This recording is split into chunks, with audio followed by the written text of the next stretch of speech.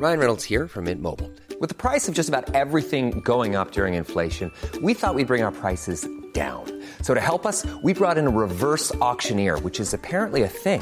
Mint Mobile Unlimited Premium Wireless. How to get 30, 30, bit to get 30, bit to get 20, 20, 20, bit to get 20, 20, bit to get 15, 15, 15, 15, just $15 a month? Sold! Give it a try at mintmobile.com/switch. $45 up front for 3 months plus taxes and fees. Promo rate for new customers for limited time. Unlimited more than 40 gigabytes per month. Slows full terms at mintmobile.com. I'm Sandra, and I'm just the professional your small business was looking for. But you didn't hire me because you didn't use LinkedIn Jobs. LinkedIn has professionals you can't find anywhere else, including those who aren't actively looking for a new job, but might be open to the perfect role, like me. In a given month, over 70% of LinkedIn users don't visit other leading job sites. So if you're not looking on LinkedIn, you'll miss out on great candidates like Sandra. Start hiring professionals like a professional. Post your free job on linkedin.com/people today. Hi, I'm the host of It Never Gets Old, Meredith Feynman. And, of course, I'm joined by the bestie in the Westie, Sarah Lane, right now. Hello, Mare, and greetings from California. So we are taking a little bit of a break in our homes, social distancing, wearing masks, being safe, stay safe, Black Lives Matter, and all of those things. And we will be back with new content soon. We wanted to replay some of our most popular episodes and some of our best ones that we just love. As always, you can find us online at ingopodcast.com. You can learn more about us. We're on the social medias at ingopodcast, and we'll see you soon.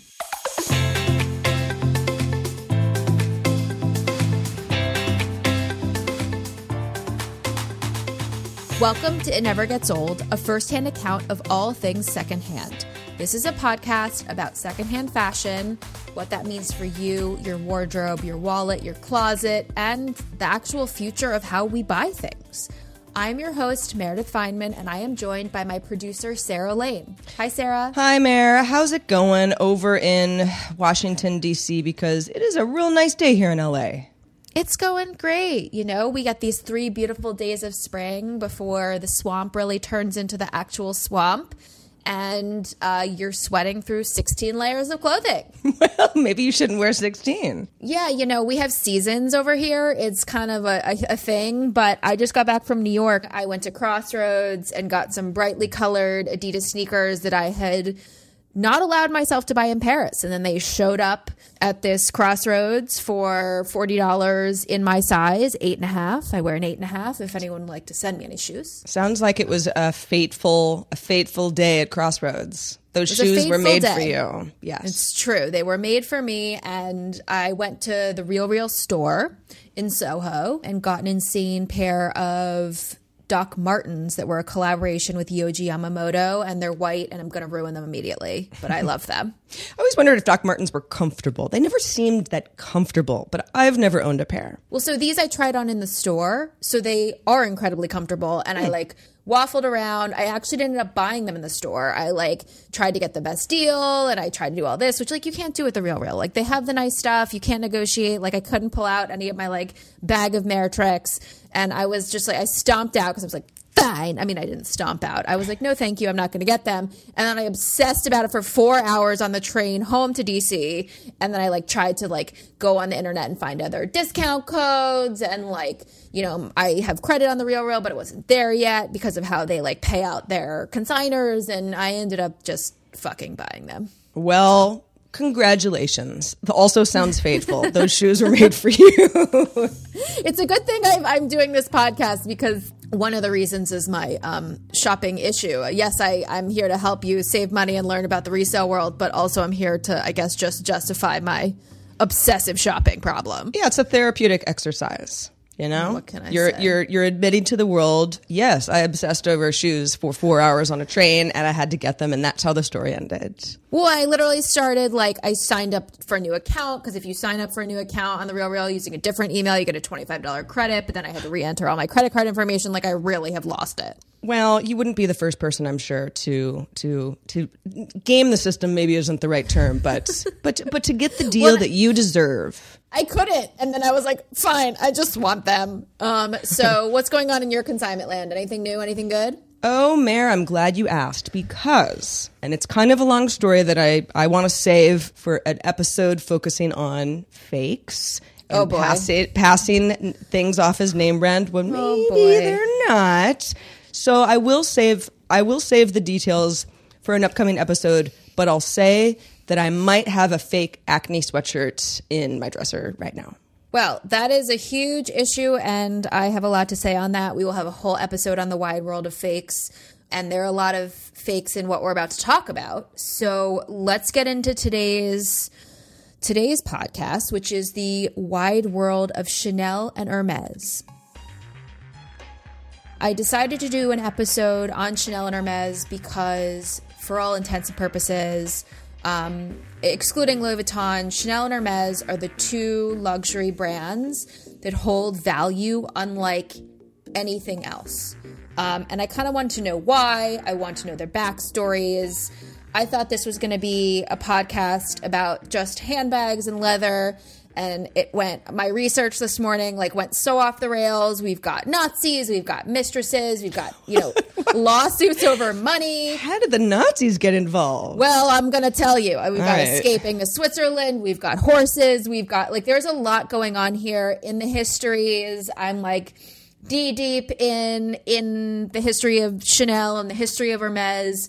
And I want to share some of it in addition to, why these, particularly handbags with Chanel and Hermes, two luxury brands that are French fashion houses. They both also have, ready to wear and shoes and other things, but we're really going to focus on bags today and just the culture of these luxury brands. Sarah, what do you think of when you think of Chanel and Hermes? When I think of Hermes, I think of scarves and Birkin bags. I way too rich for my blood, but I read enough Vogue magazine to know what that is. Chanel kind of, and this is unfair, but I think that it reminds me of my mother's mother, and when she would wear a nice sharp suit, and that would be something maybe she'd have a nice Chanel suit and she'd wear her pearls, and it's kind of this throwbacky Jackie O type thing. Yeah. Well, both of these brands, Chanel and Hermes, for me, so Hermes was something, it's funny, classic imposter syndrome. Before recording this, I was I don't know enough about Hermes to talk about it.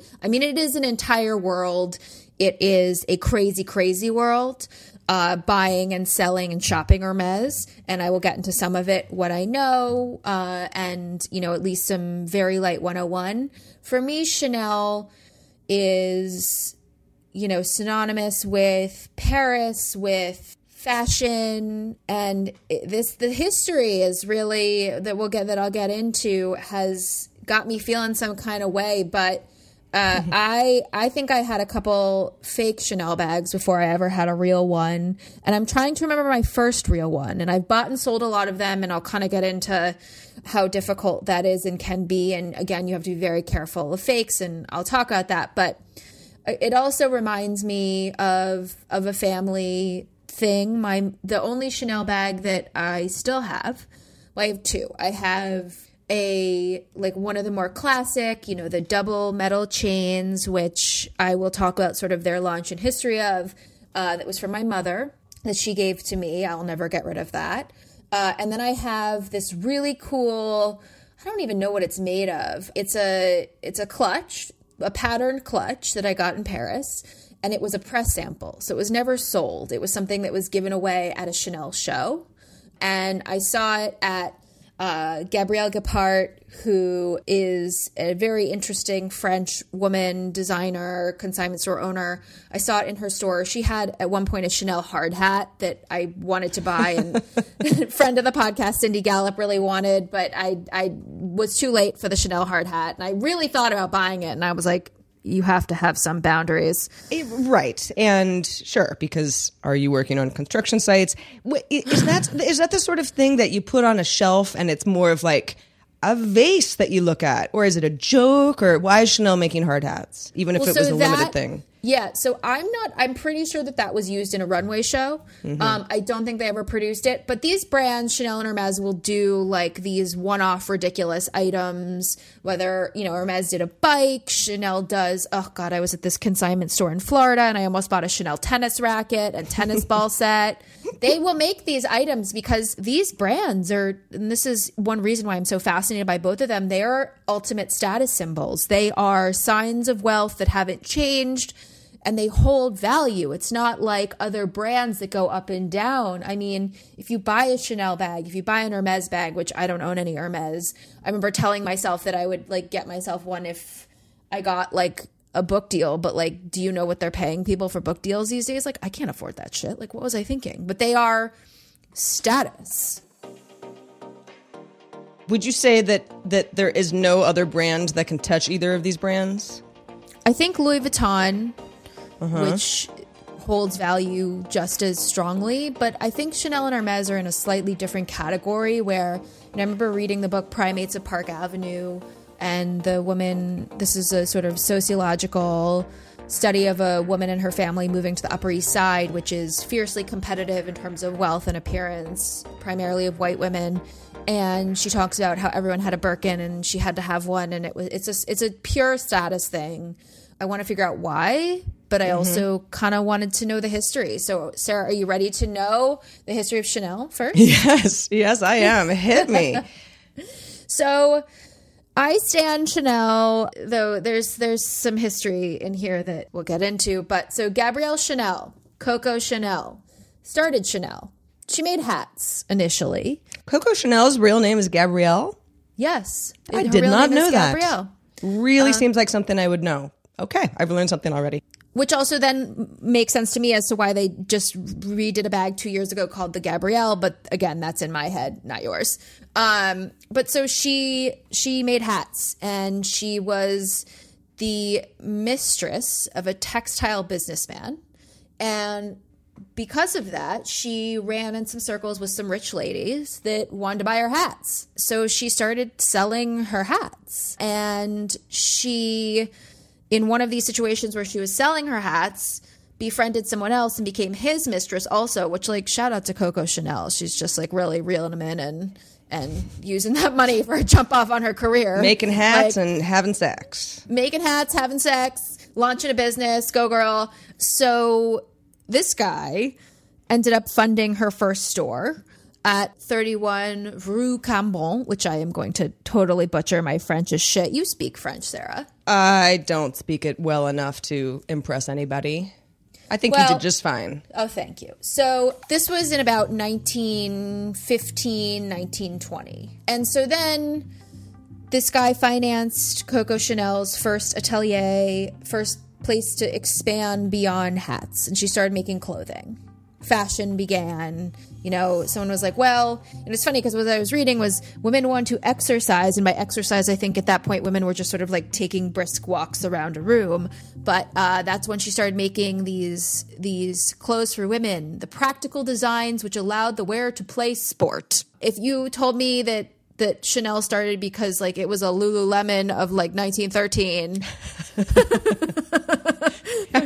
Right. Like, what? So our gal Coco came from rather humble beginnings. Very humble beginnings. Totally humble. She was not a woman of wealth, but she was clearly chic as fuck and very shrewd and knew that she was able to get into these worlds of rich women that then want to give her money for her designs. And, you know, that's one thing about style is it's irrespective of money. And a lot of times these major designers really didn't come from anything. I mean, that's not what this art and vision and capitalism and like that's a whole other podcast. But, you know, I think that's something that is pretty admirable. So then Coco started getting into perfume, which is where other people came in. She got some VC money.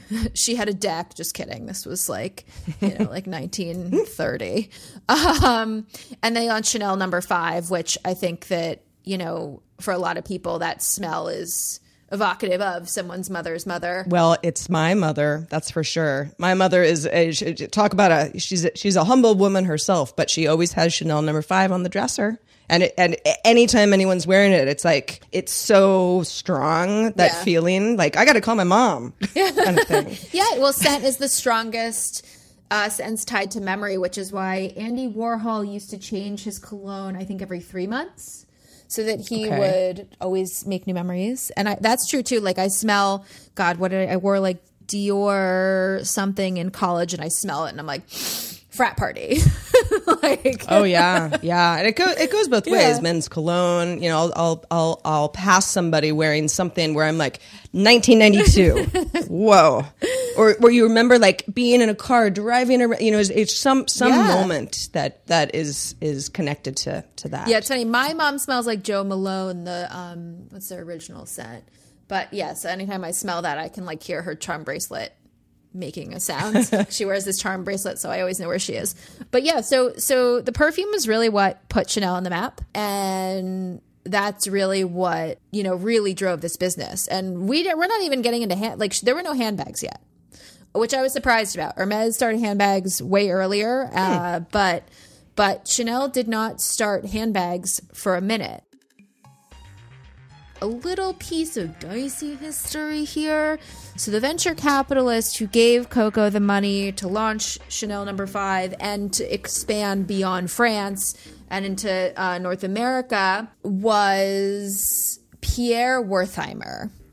Wertheimer is a Jewish last name. He was a Jew. And in Europe around this time, we are now getting into the Second World War and Nazis. This is not the direction that I expected this episode to take. And in my research, I found out that there was some tension between Pierre Wertheimer and Coco Chanel, mostly about the business, but that Coco Chanel, during the Nazi occupation of Paris, moved into the Ritz, Paris, and she was with a well-known Nazi intelligence officer.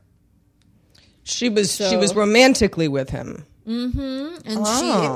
And she was at this point, there's a lot of political history here. But then you have, you know, Pierre Wertheimer, who is the investor.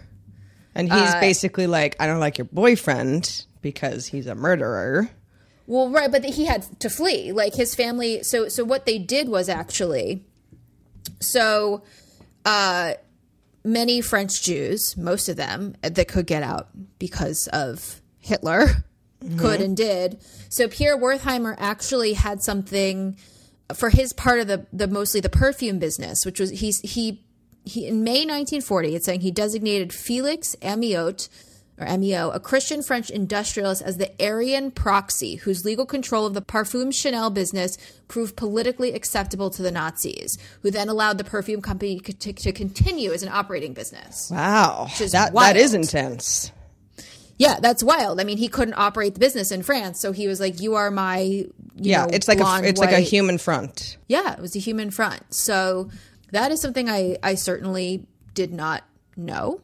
And, you know, a lot of this is alleged that Coco Chanel was a Nazi collaborator and secret agent. So this is all nuts. She, like, you know, apparently was dispatched to London on a mission to communicate with Winston Churchill. It was a whole, like, this is Chanel. I thought this is far from a black handbag with two metal, right, you know, and making sportswear for tennis ladies. So we got a little dark. All right. Well, do we know how she entered her next era? Well, at the end of the war, she was arrested for having collaborated with the Nazis.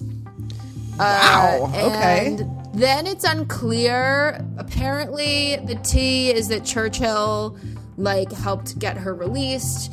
Anyway, as a lot of bad folks, Nazi sympathizers she fled to Switzerland. Or actually, that's not true. She went on an 8-year exile to Switzerland. And then I guess that seems like it's fleeing. Yeah, that sounds pretty much like fleeing. And then she came back, and I guess we never talked about it. I never knew this. I'm a Jewish woman. I feel some kind of way. And I never knew this. And this definitely changes my perspective of Chanel, actually. Well, I don't blame you. It changes mine, at least to give what is an expensive brand of status a lot more context. Mm-hmm. But okay, as somebody who owns some Chanel bags. Yeah. You said you've got I a know, couple. now I I feel mean, something. how much does it bother you? Because it's not as if, I've been turning the other cheek about this horrible story for so many years. You simply didn't know it. So what happens now? Yeah, it's just making me think. I mean, I didn't know any of this until 2 hours ago when I was like, I'm in the Wikipedia for Chanel, and I'm like, what? Like, you know, brands and fashion designers, you know, again, this is this huge conversation about separating the art from the artist and all that sort of thing. But it certainly makes me think. And, you know, as much as I love Paris and as much as I love France, like I am very aware of France's complex history with the Jews. I hopefully this will be the only episode like that's Holocaust adjacent, but you never know. Life takes you down interesting alleys. All right. Well, so Chanel. So how about that? Switch it up. Yeah, Okay. we're switching it up. All right. So that's some sordid history. But let's get into purses. Okay. There's no good segue. It's like, Nazis, but purses. I am the world's worst purse person, meaning I just don't care about them. Yeah. I care about shoes. You know, I care about a scarf. I care about fake sweatshirts. You know, all sorts of stuff. But I've never gotten bitten by the handbag bug, even though I know what a nice handbag is. And when I see somebody with a cool handbag, I go, that looks really cool. It's just like, it's $300 I'm never wanting to part with. Yeah, LOL. Try like adding another couple zeros for the bags we're about to discuss. But yeah, exactly. Let's talk about so, you know, everybody knows the 2.55, which is, they don't necessarily know it by name. I'm a crazy person who knows it by name, but the 2.55 is that classic black, maybe navy, double C's interlocking to either gold or silver hardware classic Chanel bag that you see on a lot of people. And that is because it debuted in February 1955, so 255, which is a cool little thing. And that has been their classic bag since 1955. I mean, really going strong, bringing us up to almost the present day. Then the most recent item, which is interesting, and then maybe Chanel is trying to absolve many things at once. Last December, they announced that they would no longer be doing fur or exotic skins, which has been a whole long thing. Mm-hmm. A lot of crocodiles had to die for a lot of bags, so that's good. We should leave the crocs alone. Well, it's certainly a trend. I know in the city of Los Angeles, we're getting close to banning the sale of fur in the city limits, a variety of zip codes. And interesting. There's some fur trim on a couple things that I own, and I wouldn't. I have complicated feelings about it. I try to stay away from it in general, but yeah, save the crocs. That's interesting because I wear fur, I wear leather. Almost everything I own is secondhand. So that is I feel one of my earthly duties, or, you know, good for the environment. I don't know. I have a friend who is vegan and she will only buy secondhand fur and leather because she's sort of like, it's already dead. But, you know, you got to figure out where you land on that. So right. Chanel handbag. So it's funny. The first time I ever went to Paris, well, it was, I guess, the second time. The first time I went by myself about 4 years ago. I always stay at a hotel that's right next to that original Atelier on 31 Rue Cambon. And I remember my first morning in Paris, I walked out. I didn't realize this. It shares a wall with the Atelier and the main flagship store. And I walked out and I saw this enormous line of people. And I thought that it was a famous bakery because I was like, oh, people must be standing outside, for like a nice croissant. And instead it was a line to go into Chanel. Over the following, subsequent week, I was only able to go like right before they were closing at an off hour because it was such a zoo, as is Hermes, which I'll talk about, going in there and, they barely even let you in the store, period. But so that was my first introduction to Chanel in Paris. And they are just a status symbol. I heard from a Chinese fashion blogger that what's very interesting, so there is a huge issue with fakes and copies of Chanel. You need to be incredibly careful. I'll give you a little bit of sort of 101 on that. But if you are visiting from China, you're only allowed to buy one Chanel handbag every 3 months. Oh. Which feels like... That's Chinese rules or Chanel's rules? Chanel's rules. Huh. So this girl she's smart. I met her through like some fashion blogger and other fashion types in Paris, and part of her like job, she would be out here because she had, I think, dual citizenship. She was a French citizen, will buy handbags for Chinese tourists. Got it.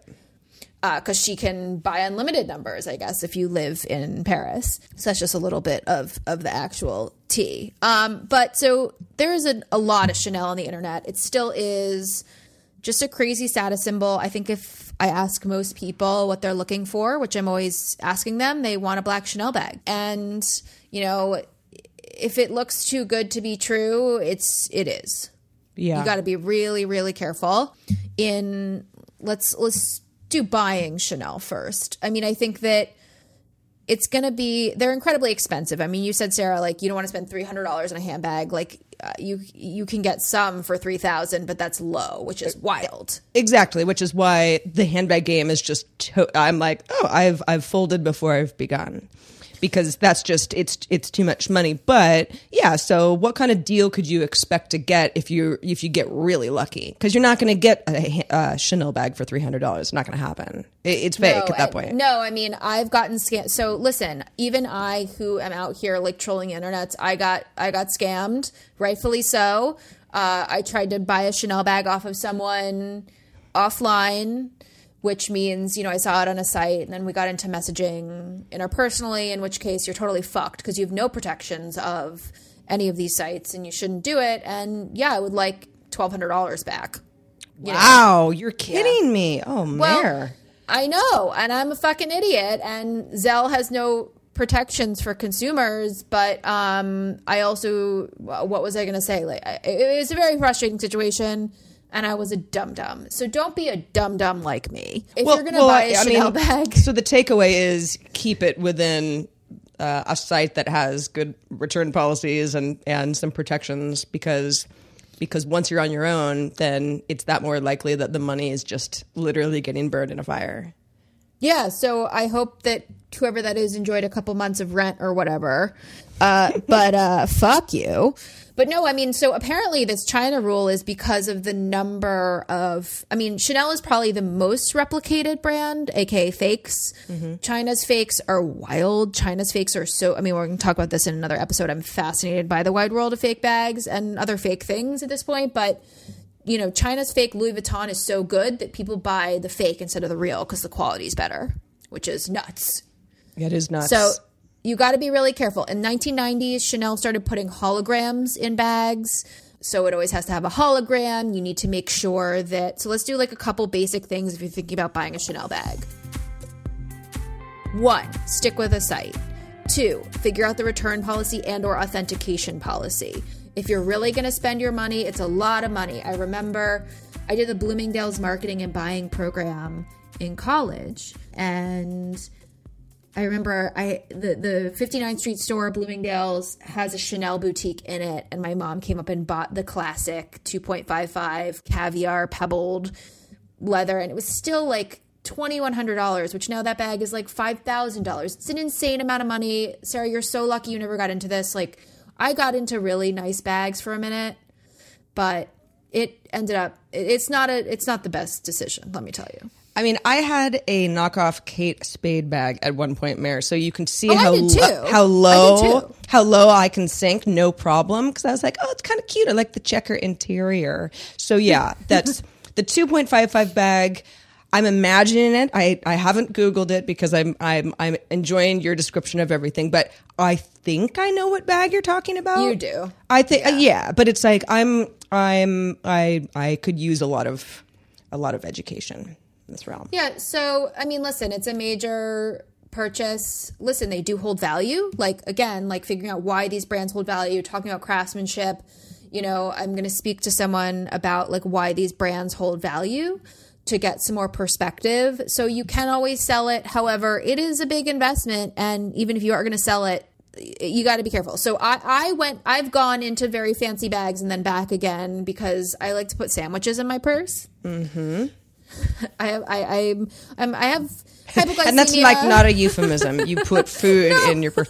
Well, I don't ever trust anyone else to feed me. Like, I never don't have a purse sandwich. Like, I'll be out here with Celine bags with like a turkey sandwich in my bag. It's just who I am as a person.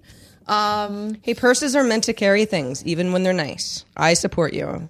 I trust no bitch when it comes to feeding me, so I always have a purse sandwich. But no, now I'm into, still a couple $100, but less so because I also like to throw my shit around. I had a friend that just got an Hermes bag, and she's like, I feel like a new parent. I'm like, well, if you can't put a sandwich in it, that should be your litmus test. That's your purse litmus test. Yeah. How much are you willing to spend while still keeping your sandwich safe? Yeah, so there's a price point there that everybody has. For me personally, like, I only like the vintage Chanel stuff at this point. The bags, the 2.55 for me is sort of overdone, but it is a classic staple that's not going anywhere. I really love the 1990s era of Chanel, the sort of Linda Evangelista, super chunky gold. There will be, subsequent photo evidence of sort of some of the things we're talking about and, show you where to find that. But, some of the chunky stuff that's unique. I think that the overwhelming success of Chanel has made a lot of it epically sort of recognizable and replicable. Whereas one of the reasons why I do shop consignment is also so I like having things that other people don't. Mm-hmm. That's just kind of my 2 cents. So selling Chanel is very difficult. Wrapping up on buying Chanel, if you're going to buy secondhand, do the real, do a place that's going to authenticate, ask for lots of photos. If it feels not right, it's not right. I was thinking about this and it's like, well, I care about, it never gets old, listeners, having a good time and getting a good deal. But with these 2 brands, Chanel and Hermes particularly, like, because they hold this kind of value, you're not going to get the deal of the century. Mm-hmm. Yeah, it's more of, have you saved up something that is going to be really special and you've decided you really, really want, more than figure out how to get a handbag half price. Yeah, because that's not going to happen with these bags. Mm-hmm. And that's one thing that really fascinates me about these 2 brands. And in terms of selling Chanel, I've said it on a previous episode, I'll say it again, it's a total bitch because this is a major investment for someone. And thus, they are going to ask you so many questions that you might just want to give it to a consignment store or the Real and have them take a giant cut so you don't have to deal with anyone. Right. Because it's either that they suspect you're a fake, right? You're peddling a fake bag, or they're just about to part with thousands of dollars and really want to make sure that it's the right purchase. Is there a scratch? Is there something wrong with the threads or and in the couple of Chanel bags that I've had, I've either sold them to friends or friends of friends or given them to consignment stores because I don't want to deal with it. Right. I mean, here's the other thing. If you're going to sell a Chanel bag and you don't have, authentication card, you're fucked. Like, now the bags come with a hologram and an authentication card, but like people are faking authentication cards. Like, you just got to be careful both ways. But they're beautiful, and I don't think we'll ever go out of style. So what is your feeling on if somebody has a fake bag that looks, as you mentioned, sometimes the quality is even better than what the original would be, what the real version would be. Is there anything wrong with that? If it looks real and it's not real, but you are able to pass it off as real, is there some stigma we should all be thinking about? Because like I said, I walk around with I probably wear a lot of fake things that I don't even know about, but I've never really had an issue with it because it's just sort of an aesthetic. Like, oh, I like the way that looks. Yeah, I mean, I want to talk about this a lot more in the world of fakes and scams and stuff because it's interesting. I think that as ownership changes, as we have a rental economy, like one reason why resale is so big is we're owning less and we seem to be redefining luxury items. So it's funny. I have a little magnet that on my fridge that says, it's a little cartoon of a girl and it says, I can tell your purse is fake, which is just bitchy. And one of my best friends, the first time we met, she was like, I was so honored because you asked me if my Chanel bag was real, which meant you might have thought it was. Because if I had known it was fake, I wouldn't have asked. And I can't believe I asked her that. It's so rude.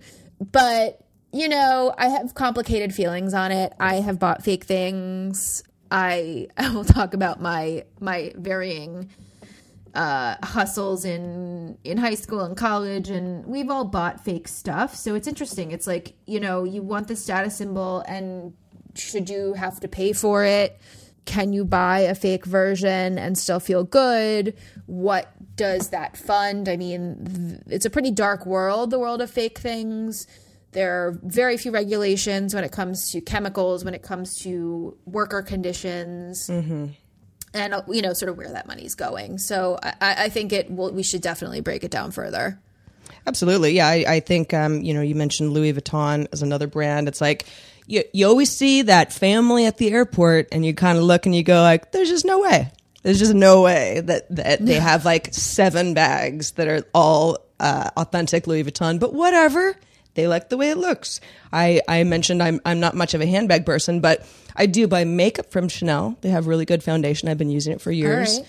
And so it's sort of like, well, okay, if I think of it in that sense, if I bought a lipstick from Chanel and then the same beautiful shade that was super flattering to me was available at Walgreens, I mean, nobody cares. Nobody cares about stuff like that. So how much do we care about the clothing? But you bring up a really good point that working conditions and unregulated situations and even possibly health risks is definitely a factor. Well, I've you know, I'm not thrilled to admit, you know, having spent money on fake things, but I mean, all you got to do is smell it.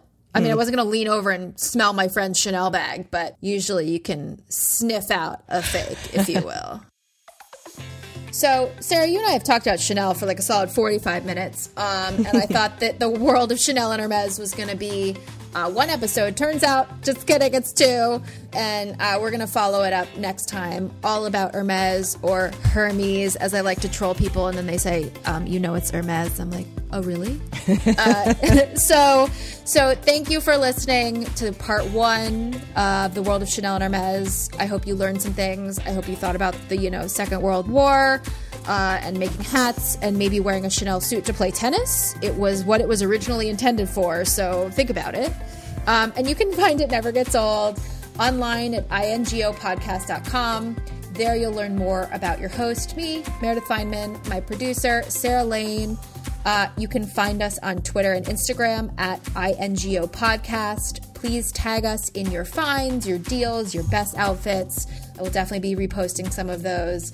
And on our website, ingopodcast.com, you can also leave a comment. Please subscribe and rate the podcast wherever you get your podcasts. And we will see you soon. Mom deserves the best, and there's no better place to shop for Mother's Day than Whole Foods Market. They're your destination for unbeatable savings, from premium gifts to show-stopping flowers and irresistible desserts. Start by saving 33% with Prime on all body care and candles. Then get a 15-stem bunch of tulips for just $9.99 each with Prime. Round out Mom's menu with festive rosé, irresistible berry chantilly cake, and more special treats. Come celebrate Mother's Day at Whole Foods Market.